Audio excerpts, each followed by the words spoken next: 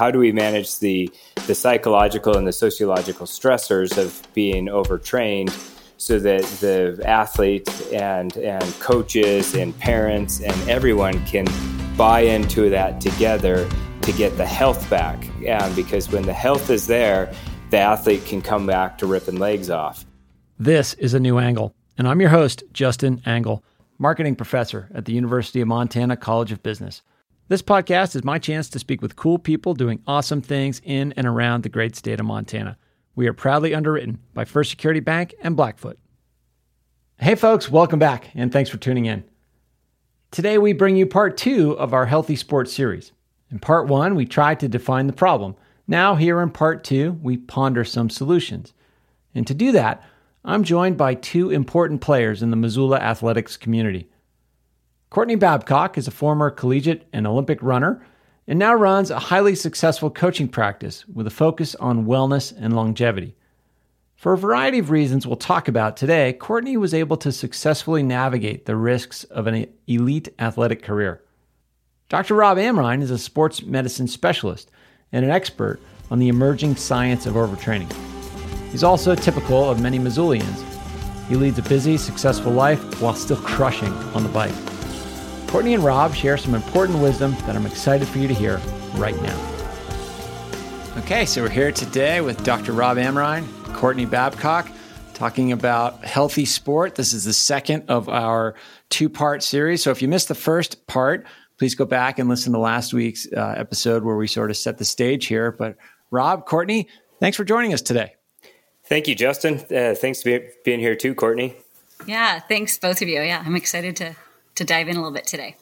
Yeah, so the general framing of this series, last week we had a great conversation with Leah and Jesse and Anya, kind of trying to define the problem that we're facing culturally, societally, like what is the purpose of sport? What defines a healthy relationship with sport? And what are some of the challenges we're facing? Those are big kind of amorphous topics. What I'd like to get into today with the two of you is a little bit more along the lines of how do we move forward from here? How do we make improvements? And a topic that came up a lot in the conversation last week was this concept of overtraining. And, Rob, maybe we'll kick it to you as a medical doctor who practices in this space. To the extent there are experts in the concept of overtraining, you are one. Tell us what it is and maybe tell us why it's so difficult to understand. Yeah, it's a good question, Justin. And actually, we've had the opportunity to chat about this before. And one of the big things about overtraining is what is the definition or what is the verbiage that we use? Historically, we had this concept of overtraining syndrome, which was defined as doing more than what your body can adapt to and causing a degradation of the body or a breakdown of the body. And there's concepts of overreaching, but those titles have kind of fallen out of favor over the last few years to a more inclusive topic called relative energy deficiency in sport. And this has a very fancy kind of concept name and definition, but basically means that when you participate in sport, you don't fuel yourself adequately so that your body is always kind of running a little bit on empty, which causes massive amounts of changes in your body that lead to poor performance and, unfortunately, poor health. Yeah, so Rob, that sounds pretty simple, right? Just eat as much as you need to eat to fuel your body's demands. But, the body's not like an automobile. Like I don't have a gas gauge that tells me clearly, the fuel light's on, you got to refuel. Like why do people get into trouble with this? It can't be, it's got to be more complicated from the athlete's perspective than that. Yeah, you're exactly right. I think that every consultation and conversation I've had about overtraining and relative energy deficiency usually has a fair number of expletives coming from the athlete because it becomes very frustrating. And our biggest issue that we have is, number one, defining what we mean by the terminology. And number two is finding accurate and precise testing that can say, yeah, you got the disease or you don't. It's easy to get an x-ray of a broken femur and say, sorry, dude, you got a broken femur, you're out for X period of time. But I don't really have a good test at this time that I can use to really tell somebody that they've overdone it, that they're cooked. And that's super frustrating to an athlete to have a nebulous diagnosis that is still being debated and not have an objectifiable broken piece of them. And so you're exactly right. It's extremely complicated, and it becomes psychologically and sociologically extremely frustrating to an athlete. Indeed. So, Courtney, you've competed at the highest level of sport, and done so, with success and failure, but also been able to kind of avoid some of these pitfalls of overtraining. I mean, we were talking before we started recording, you've certainly had injuries, and maybe those injuries contributed to you being able to avoid overtraining, but maybe talk about your personal compass with training. How did you go about making choices of what was enough, what was too much, when you should back off, when you should put on the gas, et cetera? It's a great question, Justin. I think, just thinking back, I feel really lucky. I had a really good support system around me. So my dad, I always say, was kind of my second coach, but he was also very good at stepping back. But he always, funny enough, you mentioned the car. He always said, your body is like a car and you need to fuel it for it to run well.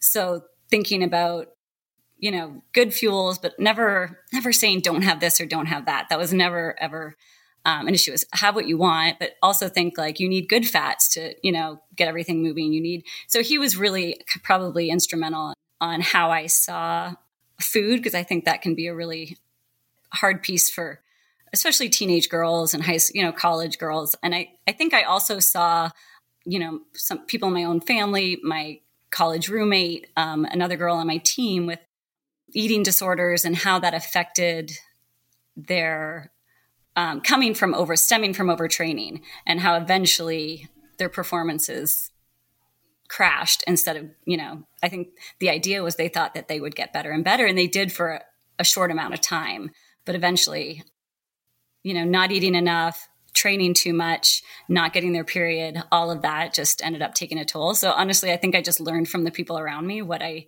needed to do to be healthy. Yeah, I mean, and that learning takes a lot of just sort of self-awareness, but also awareness of the culture, and the people around you.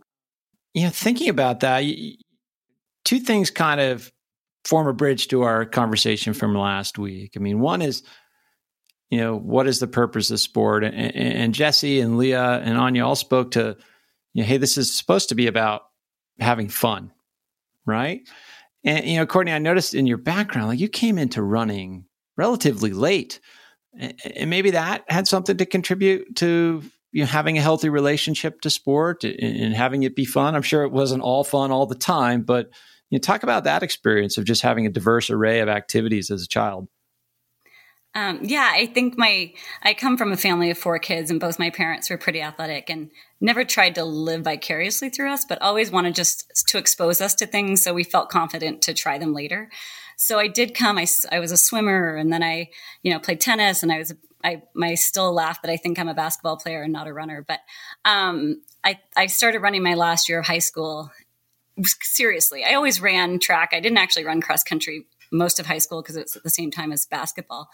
But I think coming in later, I finished college feeling like there was more to give, instead of a lot of friends who started really early and felt like that last year of college, they were just ready to be done. So I feel like strength-wise, one of my biggest strengths as a runner is my actual strength. I'm not the fastest, but I think, having played ball sports and done, having a lot of strength coming into running really helped with not overtraining, having a kind of maybe a different, I didn't define myself as a runner, which I think also helped. I felt like I was many other things. So I never felt like if it didn't succeed here, if I had, like, I didn't have to I obviously put everything into it, but if I didn't succeed here, there were other things I could do. No, that speaks a little bit to identity as well. I mean, we sort of have this system where, particularly you throw in social media as well, like we're all curating our identities on so many levels. And when you throw in sport as a child, like it's so sort of invigorating to find identity in sport or in any sort of affiliation. And that what was the role of identity for you? I mean, when did you start to sort of think of yourself as a runner? Oh, probably not until really at halfway through my pro career. Really? Okay. Yeah, I know. I think about this a lot, how we really do identify with what we do in our younger years. But I think because I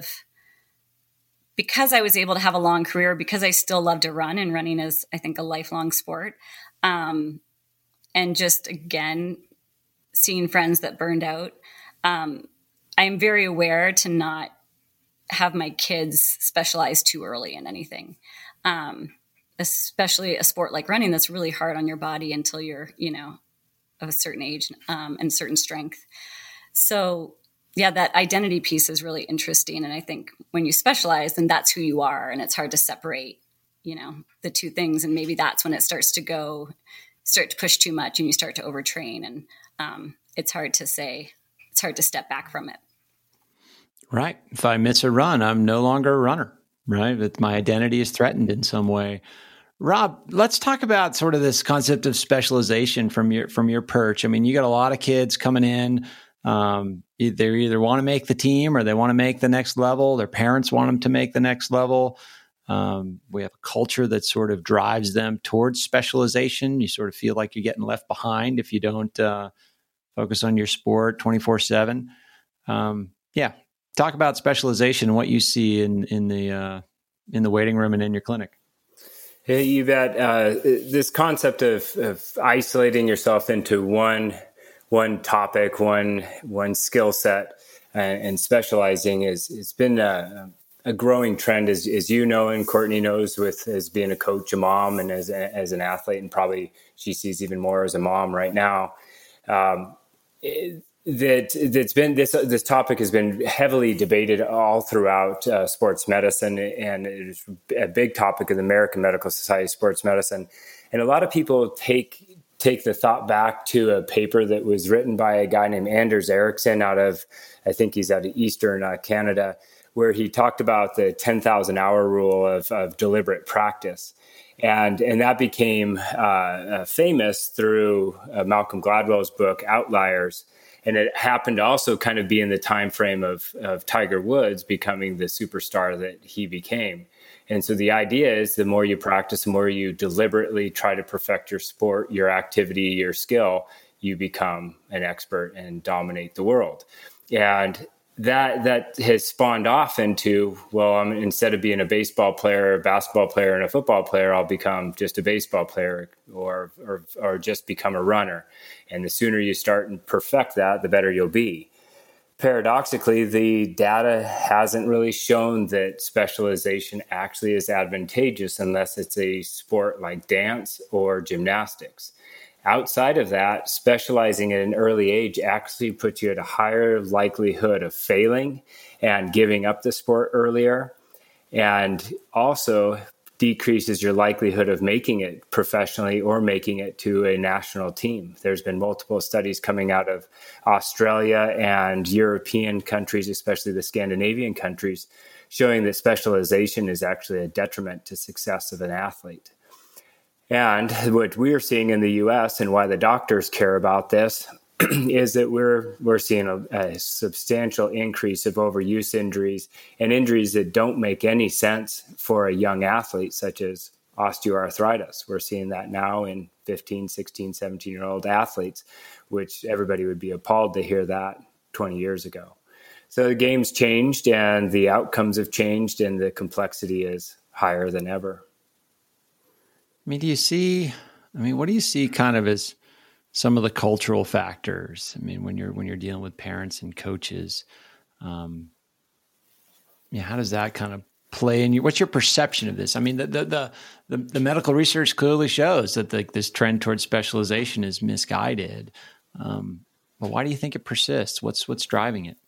Yeah, it's a thought process that I've bantered back and forth on, and I've wrote and rewrote and deleted an op-ed called "The Curse of Affluence" that I probably started writing 15 years ago. And And I think about when I was a child in Missoula, we had YMCA sports, and it was fairly inexpensive to play. Everybody did it. You played a few weeks of basketball, a few weeks of soccer. Maybe you had one or two track meets, but there wasn't a lot of stuff going on.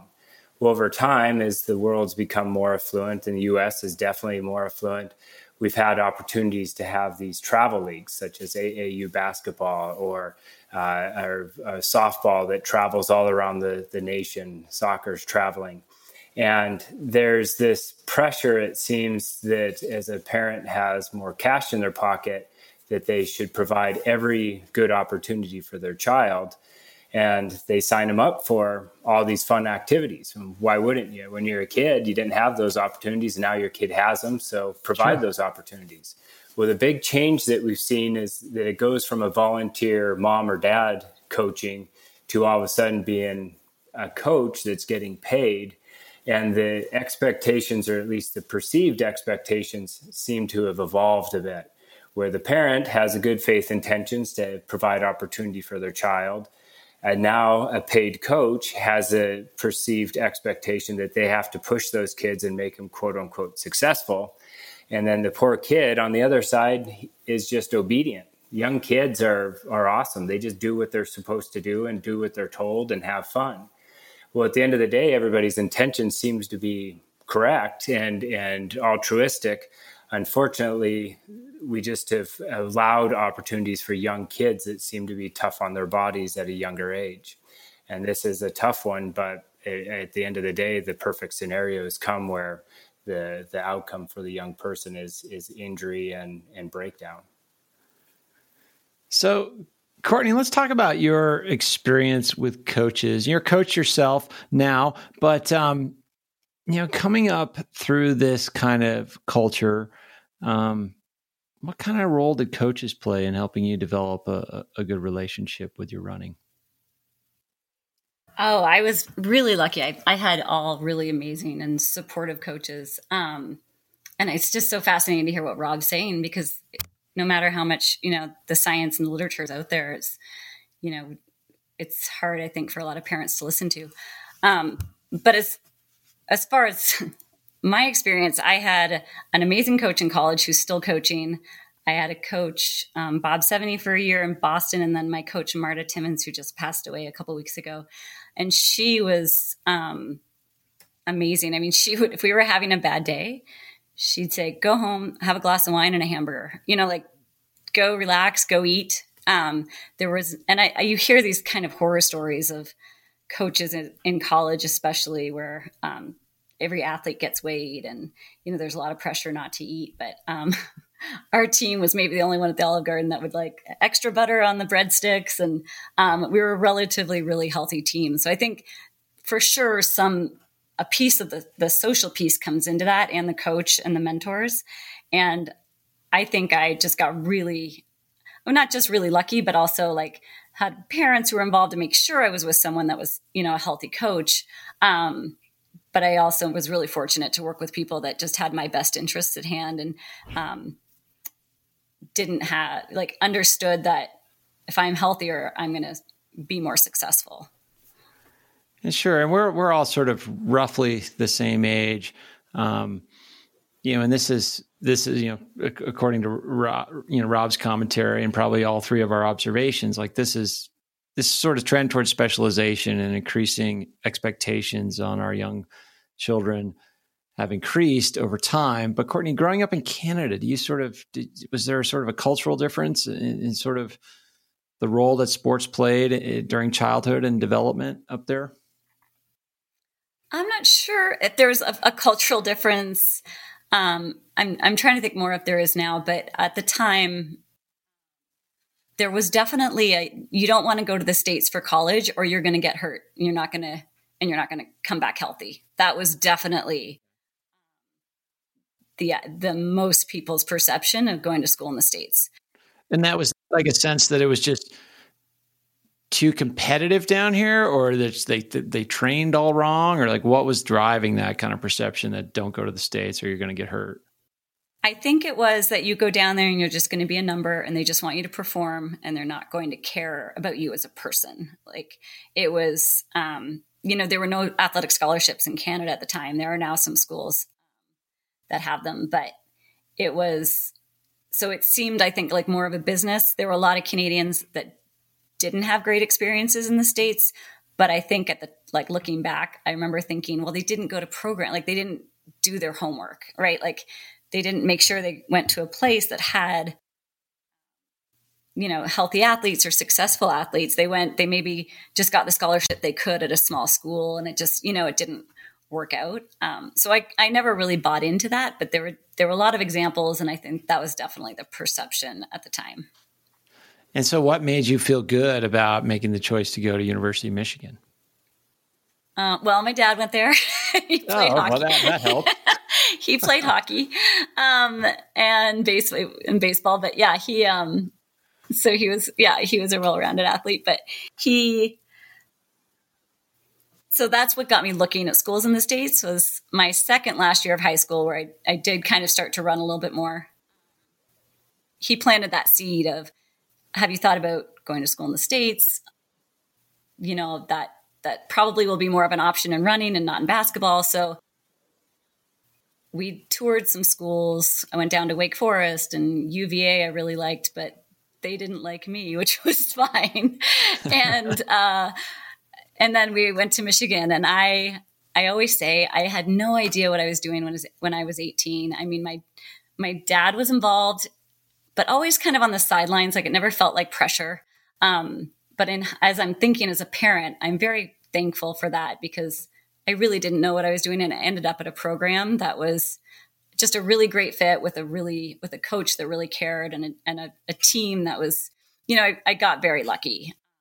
I think, some of that luck comes with research, but yeah, that's what kind of, so my dad had gone, but I also, my coach in high school said, do you want to go to the States and be a little fish in the big sea, or do you want to stay in Canada and be a big fish in a little sea? And I very consciously remember thinking, and I didn't say this out loud, but I thought, I want to be a big fish in a big sea.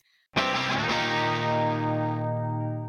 New Angle is brought to you by First Security Bank and Blackfoot, two cool companies doing awesome things all over Montana. Hi, this is Steve Albini, and you're listening to A New Angle. And sure, so, yeah. And so that I think I love the challenge of I want to race new people every weekend. I want to, be in this more competitive environment. And so ultimately, that was what pushed me to come to school in the States. Indeed. So a lot in there, Courtney. Thanks for sharing. And Rob, you're probably hearing what I hear there, like a young athlete with ambition, but also with, a father in her life that's sort of helping her guide good and make good choices. Let's talk about the role of parents here. Like if you could get a message or two through to parents of young athletes, what would it be? What would you tell them? Oh boy. It's tough for me too to say I haven't been fortunate enough to have a child yet. So I always feel like I'm casting a stone here. Did I hear a yet in there, Dr. Rob? Yeah, that's some hope there, man. That's some hope. Okay. Wow. You're a developing human being. I am. Eventually maturity comes to my brain sometime, but yeah, it is. It's tough to really give great advice, except that maybe we don't have to go as hard as the perspective is out there. And I think about, in especially a state like Montana, where we have amazing athletes and amazing outdoor people that can do crazy things in the mountains like you, Justin, and bump into Courtney Babcock that you don't even realize that she's a superstar, but she's just a normal person in Missoula, kind of sorts, that she's just so humble. And we have the flip side. We have amazing animal athletes here as well in the horse world. And if you look at the way that horses are taken care of as athletes compared to the way that young humans are taken care of as athletes, we're better at taking care of and training and developing our horses than we are at training and developing our young humans. And one of the big things with horses is they are progressed very slowly. And it's the biggest emphasis is not breaking that horse, is not hurting that horse. And in humans, back to kind of what Courtney said about coming to the United States for college, is you're just a number. Your extrinsic value is more important than your intrinsic value. And I think that's one of the scary things that I see going forth, is that we start to be such an outcome-oriented, outcome goal-oriented sporting population that we forget about the intrinsic values of our young athletes. So if we can almost slow down the progression of our young athletes, I think they do better, they're safer, their interest in the sports, their quality of life in sport is better. Rob, that's fascinating with the horses. And I'm thinking of it from a high school parent who's going to then say to you, I think potentially part of the problem is a lot of colleges, I know hockey recruits by grade 9, every sport has a different grade that you can commit. So how do you balance that, not overtraining, not push specializing, but committing to a college by, ninth grade, that's, 14, 15 years old. Yeah, that's a wonderful question. And I guess the good news is that topic is being discussed at the NCAA. The chief medical officer for the NCAA is a guy named Brian Hainline. He's probably, if you ever get an opportunity to listen to him, he's one of the most amazing physicians and speakers I think I've ever listened to.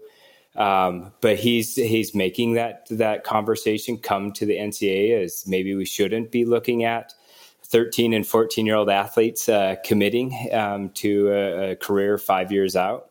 The other interesting thing is one of the biggest drivers of change in young athletes and taking care of young athletes is professional sports. The NBA has started a very aggressive campaign over the last 3 to 4 years to diversify sports, to have more sports sampling or have more multi-sport athletes. Because what they're finding is their development league is the young athletes in AAU basketball, high school basketball. And if they get broken at 12, 13, 14 years of age, even though they might be a superstar and a freak of athlete when they're 19 years of age and signing in the NBA, if they're broken, they're worthless. And the NBA simply is just tired of signing guys for $9-10 million and having them sit on the end of the bench. So the driving force, interestingly, is again, probably economics, something that Justin understands more than me. But the NBA is saying we got to change the game because our products are now broken. Yeah, what gets measured gets done, right? So if all we're doing is measuring wins all the way down the chain, it creates a bunch of perverse incentives for coaches to not pay attention to the welfare of the athletes in the long term.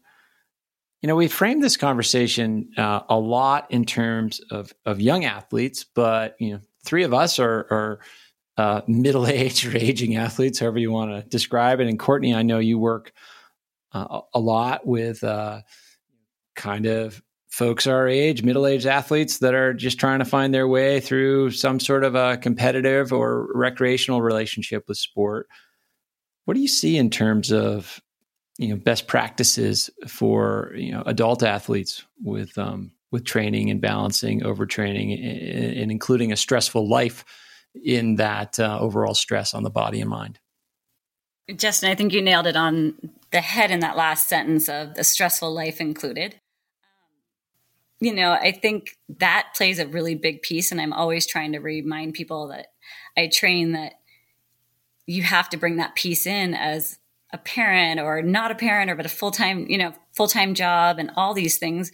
We're not, not pro athletes, and this isn't a full-time job. So those outside stresses really, even just traveling, even if it doesn't feel stressful, that's going to take a toll on your energy and your immune system. So trying to keep all of that in mind, I tend to, and I think Rob knows this, I always err on the side of less is more. I think you can get a lot done without having to be out there for hours and hours, and really paying attention to not going too hard and getting into that overtraining mode. I think, like you said, it's a problem for teens, but I think it's also, a lot of, I'm going to be specific to runners in particular, but we're very motivated people. And there's a, reason a lot of runners get up at 5 or 6 in the morning. So it can be easy to overdo it. But I feel like a big piece of my job is to remind them that like rest is good. I always say 1 step back is 2 steps forward. So just listening to your body and really being aware that you can't do what you did when you were 21 and, that was all you kind of had in your life. But yeah. Do you feel like there's sort of ways of framing it or ways of communicating that are more effective than others? I mean, this is a topic that I've been sort of read about. I've been told about it. I've known the sort of science and truth for a long time, but yet it's still really hard for me to make good choices that are in the best interest of my long-term health. How do you get through to your clients? Gosh, that's a great question. Because I think, as with most things, different things resonate for different people. A lot of people, if I'm writing a training plan and there's a rest day and they didn't rest, then, we'll talk about it. But for a conversation. Yeah, it can be really individual, but I do feel like it's little breadcrumbs. Try to keep conversation and just keep it's all reminders, right? It's like you said, Justin, it's all things we know. It's just trying to implement them and be reminded that it's good for you in the long run, that your body, I also just think in terms of like long-term health, for your joints. I'm sure Rob sees a lot of this, just deterioration and not being able to run in 10 years. Like I would rather kind of remind people that if you run a little bit less now, then you'll probably have a longer running lifespan, right? Or health span. Yeah. And I think like pulling the lens out a little bit, like that's a bit of an unfair question in the sense that for a lot of folks, particularly, those type A folks that want to get ahead, like having a coach, just having a coach could be the most powerful factor. I know that the periods of time where I've had a coach in adult life, like very easy to say yes to a rest day if it's written on the training plan that somebody else wrote, and I trust their expertise and the sort of license to do less, given down from a person in authority with experience and wisdom, that had a lot of strength. Rob, you've told me to rest many times, and I just sort of listened. And I was like, well, okay, I'll rest. Tell me how long. I'm going to rest harder. I'm going to rest more. And I mean, but that's kind of the culture. There's one piece that we talked about a little bit there. And Courtney, you mentioned travel, and some other things like life stress, and that's a hard thing for athletes to grasp, particularly aging athletes. For me, like sport was my stress reliever for so much of my life, and it still is in many ways. But at some point, the stress I was trying to relieve from life sort of felt additive to the whole mix. And then I couldn't do my sport the way I wanted to do because of life stress. And like, how do you kind of, how do you get through to athletes about, or just people about life stress and its role before they end up in the ditch? Yeah, managing stress and sport and life is obviously a complicated process, but we all have our go-to things that make us feel better. And I think back of like when I was a kid, the joke about, having a bad breakup or whatever, everybody went to the tub of ice cream or, then we started to find all these vices that we use to manage stress. And we realized they weren't necessarily healthy, whether it was alcohol or smoking or the tub of ice cream. And so as our health has been more emphasized, we thought, well, we'll be healthier by managing our stress by going out and running. So you have a bad day at work and stuff happens and you don't get along with your work partners. So you decide, well, I'm going to go do Sentinel hill repeats until I puke. And then you go home and you're like, wow, actually work wasn't that bad because I just blew my mind out running hill repeats all afternoon. Right. And there's a shift, a reward system when we run and when we push ourselves that hard that does tend to make us feel better.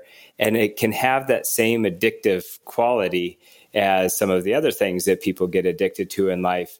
And it becomes kind of this complicated process where we started off with a very novel idea and a healthy idea of stress management that sometimes can get uncontrolled and lead down a more problematic pathway, just like you mentioned, where your sport becomes just as stressful as your day-to-day life. Courtney, did you have some follow-up thoughts on that?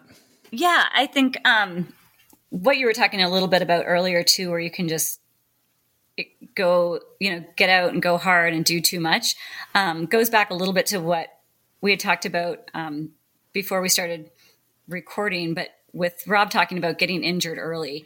I think for me, I was injured probably 5 of the first 10 years of my career. I was hurt a lot. And so I think, I, as a runner, I just learned, you run through pain, and I had to learn that good pain and bad pain. And anyway, from that, I feel like that's always my cue for other people, is you don't want to get to that point where you can't do what you love to do.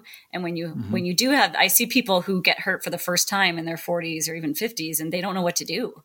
It's just this like, how can I not run? This is what I always do.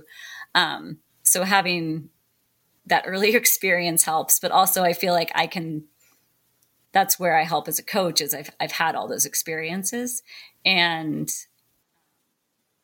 just trying to kind of remind that back to that kind of more isn't always better.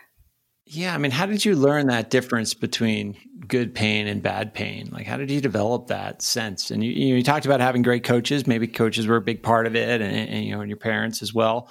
How did that work out for you? I think it was just a matter of, not wanting to get hurt again. So it was a matter of experience. Yeah. And then understanding that it's okay. And I try and remind, this is kind of going back to people, of all ages, like we're not going to get out of shape in a couple of weeks. It takes like 2 weeks before you'll even notice. You might not feel that great for the first little bit coming back, but you're not going to get out of shape. And so it's to be able to run. I'd rather take 2 weeks off now than 2 months off later, is always kind of my go-to, and trying to remind people of that as well. I think the other big piece is not to compare. I mean, we hear this all the time, but it's so easy to do. And I think especially in a place like Missoula, where there are so many ultra runners and, people that'll go out for, Justin, like you, like hours and go for the runs, which is amazing. But I sometimes have to remind people, you don't have to run longer just because it feels like you should as you get older, because, sometimes that's where people find more success, or they feel better as they, get going. My go-to question a lot of times is, do you want to run a marathon, or do you feel like you should run a marathon? There's really trying to just check in with yourself instead of just doing what you feel like everybody else around you is doing. Yeah, I mean, not to mention the effects of social media as well on top of all that. And, we've talked about identity a little bit. It's heavy stuff. It's tough to navigate. Yeah, for sure. Rob, so we started off with a scientific definition, to the extent there is one, of RED-S. We didn't talk a lot about what we know about, recovering from RED-S. I mean, what's the best science telling us about how to, if you find yourself in this energy deficit, how do you get out, and how long does it take? Good question. Once you're in the hole, is I guess the duration of time depends on how deep the hole is that you're in. If there's somebody like Courtney, who is, when she was running, had great coaches and multiple people around that can kind of have really positive feedback, especially as a place like the University of Michigan, where there's athletic trainers and medical staff and multiple people watching. If you have a bad race, maybe somebody checks in sooner. If you're somebody that's like Justin, where you were a couple of years ago, training on your own and kind of trying to manage a whole bunch of things in life, maybe somebody doesn't see you start to fall off the edge as quickly, and you end up a little deeper. So depending on how far deep you get into this kind of RED-S or overtraining concept, the time out of it can be much longer. And where we are right now is that the metabolic changes, so the hormonal changes in the body that start to adapt with this overtraining, overreaching concept, is that you have to correct those things before you get back to normal. And the only way to get that stuff back to normal, unfortunately at this time, is a very simplistic rest and increasing that fuel intake. So getting increasing caloric intake. And that is back to kind of that stress concept is psychologically catastrophic to the mass majority of athletes and the driven athlete, as Courtney talked about in the runners. So there's some good data showing that if you can increase people's calorie intake to a horrible calculation of around 45 kilocalories per kilogram of fat-free body mass per day. Yeah, exactly. Oh, yeah. You Can save write yourself. that up on the whiteboard? Yeah, right. So it's a very simple mathematical tool, but unfortunately, it's extremely complicated to try to figure all that out, and it's just brutal to get people back. So the main concept is trying to find out how do we manage the psychological and the sociological stressors of being overtrained so that the athlete and coaches and parents and everyone can buy into that together to get the health back. Because when the health is there, the athlete can come back to ripping legs off. But if the health isn't there, they're always going to be subpar and never be quite where they want to be. And so in this sort of formulation, is any calorie a calorie? I mean, Courtney, I'm sure you've got plenty of folks coming to you saying, hey, should I go paleo or should I do this or that with my nutrition? Or, Rob, are there better foods to eat or not eat? Like what's your kind of advice with fueling that people can kind of take away and act on? That's a good question. I think there's just recently the United States, I think that the paper that just came out guesstimated that around 55% of the United States is on some sort of specialized diet. And that can be because of perception of what's a quality food and not a quality food. Some of it's because of allergies and some of it's because of social reasons. So anytime that you're being put on, or you put yourself onto a special food program, it's harder to get an adequate amount of calories into the body. So if you think about why fat-free foods were so successful in weight loss when they first started in the early 90s, is because people didn't know how to eat fat-free foods, so they ended up with caloric restriction. Same thing happens when people go onto the Atkins diet or protein-only diets. So as of now, the general simplistic concept is to eat the majority of your plate should be fresh vegetables or vegetables. And we do want to increase our protein intake with endurance athletes being okay to have about a gram of protein per kilogram of body mass. And that's a lot more than what most athletes think of.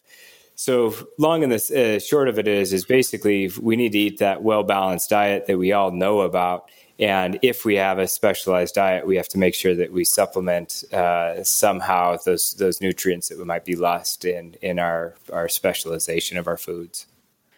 Yeah, Courtney, how do you navigate that as a coach when you got clients asking you questions about, should I try this diet, that diet, and whatever? I think, just the well-balanced diet is, and I don't even like to use the word diet, just eating well, right, is going to be your best avenue for success. I'm not a fan of, keto and all the different, I appreciate that people are vegan and vegetarian. I think it's really hard for an endurance athlete, especially, to get enough protein with or enough carbs with a lot of the newer diets. So I really try and encourage, I just try and remind people that as a runner, as an endurance athlete, you need to have carbs. That's a really important piece of the puzzle. And Rob, it's interesting that you mentioned that. I'm assuming, was that per day, the protein to body weight per kilogram? Yeah, that's correct, per day. So a gram of protein per kilogram of body mass per day. Per day, yeah. And that's something just recently I've been trying to track and encourage my athletes to really make sure they're getting enough protein at every meal. Because as Rob said, a lot of people don't get enough protein. But yeah, I did I think some of them, like the Whole30 is a good reset. I did it. And I even said I was not going to have I wouldn't do no grains. I would do no wheat. And I still accidentally just didn't get a lot of grains in. And I jumped on the treadmill for a tempo run, and I could not run more than probably 5 minutes at my normal pace. So, it'll show in your performance if you're not just getting a good, well-rounded diet or balanced meals. Indeed. It goes back to your father's wisdom, right? Of your body being like a car, and, you need good fuel. Yes. Rob, follow-up thought. Yeah, the quick thought I even wanted to say is that one of the shocking things, especially in the running population, cycling population, where we tend to have this kind of power to weight ratio concept of how thin am I to how fast I could be. And sometimes we get a little bit lean on our calorie intake. Interestingly, the more you eat over time, your body will start to adapt to burn that fuel. So I almost think of the human body like a very poor fuel efficiency sports car. When we're really well trained, we are kind of getting up into that Ferrari area. And if we do everything correctly, we can dump tons of fuel into ourselves and maybe only be getting 2 or 3 miles to the gallon. We just rip apart that fuel and utilize it to go very, very fast. If we start to calorie restrict in this relative energy deficiency in sports concept, unfortunately, what our body does is it starts to think that we are starving to death. So it becomes extremely fuel efficient and becomes more like the Toyota Prius, where we get 70, 80, 90 miles to the gallon, and it starts to store that fuel differently and doesn't burn it as quickly. So we can actually see this paradoxical weight gain when we're extremely undernourished and in that low energy balance, and actually change how our body looks and actually have more fatty tissue. So it becomes a very complicated, complex sociologic battle with how much food to take and how much energy to put into your body sometimes. Indeed. Well, this stuff is super difficult to navigate, and I am happy that we have two experts and great people like you in our community to help us navigate this stuff. And thanks for coming on the podcast to talk about it. Courtney, starting with you, people want to learn more about you and your coaching services. Where can folks find you online?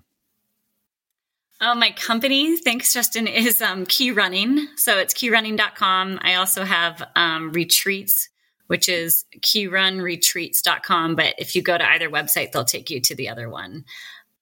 I really just love getting people together. As you know, it's always easier to push yourself, or even just things like this. We just talk a lot in class about different things to, help each other out and push each other when there's like a group together. So I feel super lucky to be in this environment in Missoula and just work with really amazing people. Indeed. And Rob, over at Bone and Joint, how can people find you?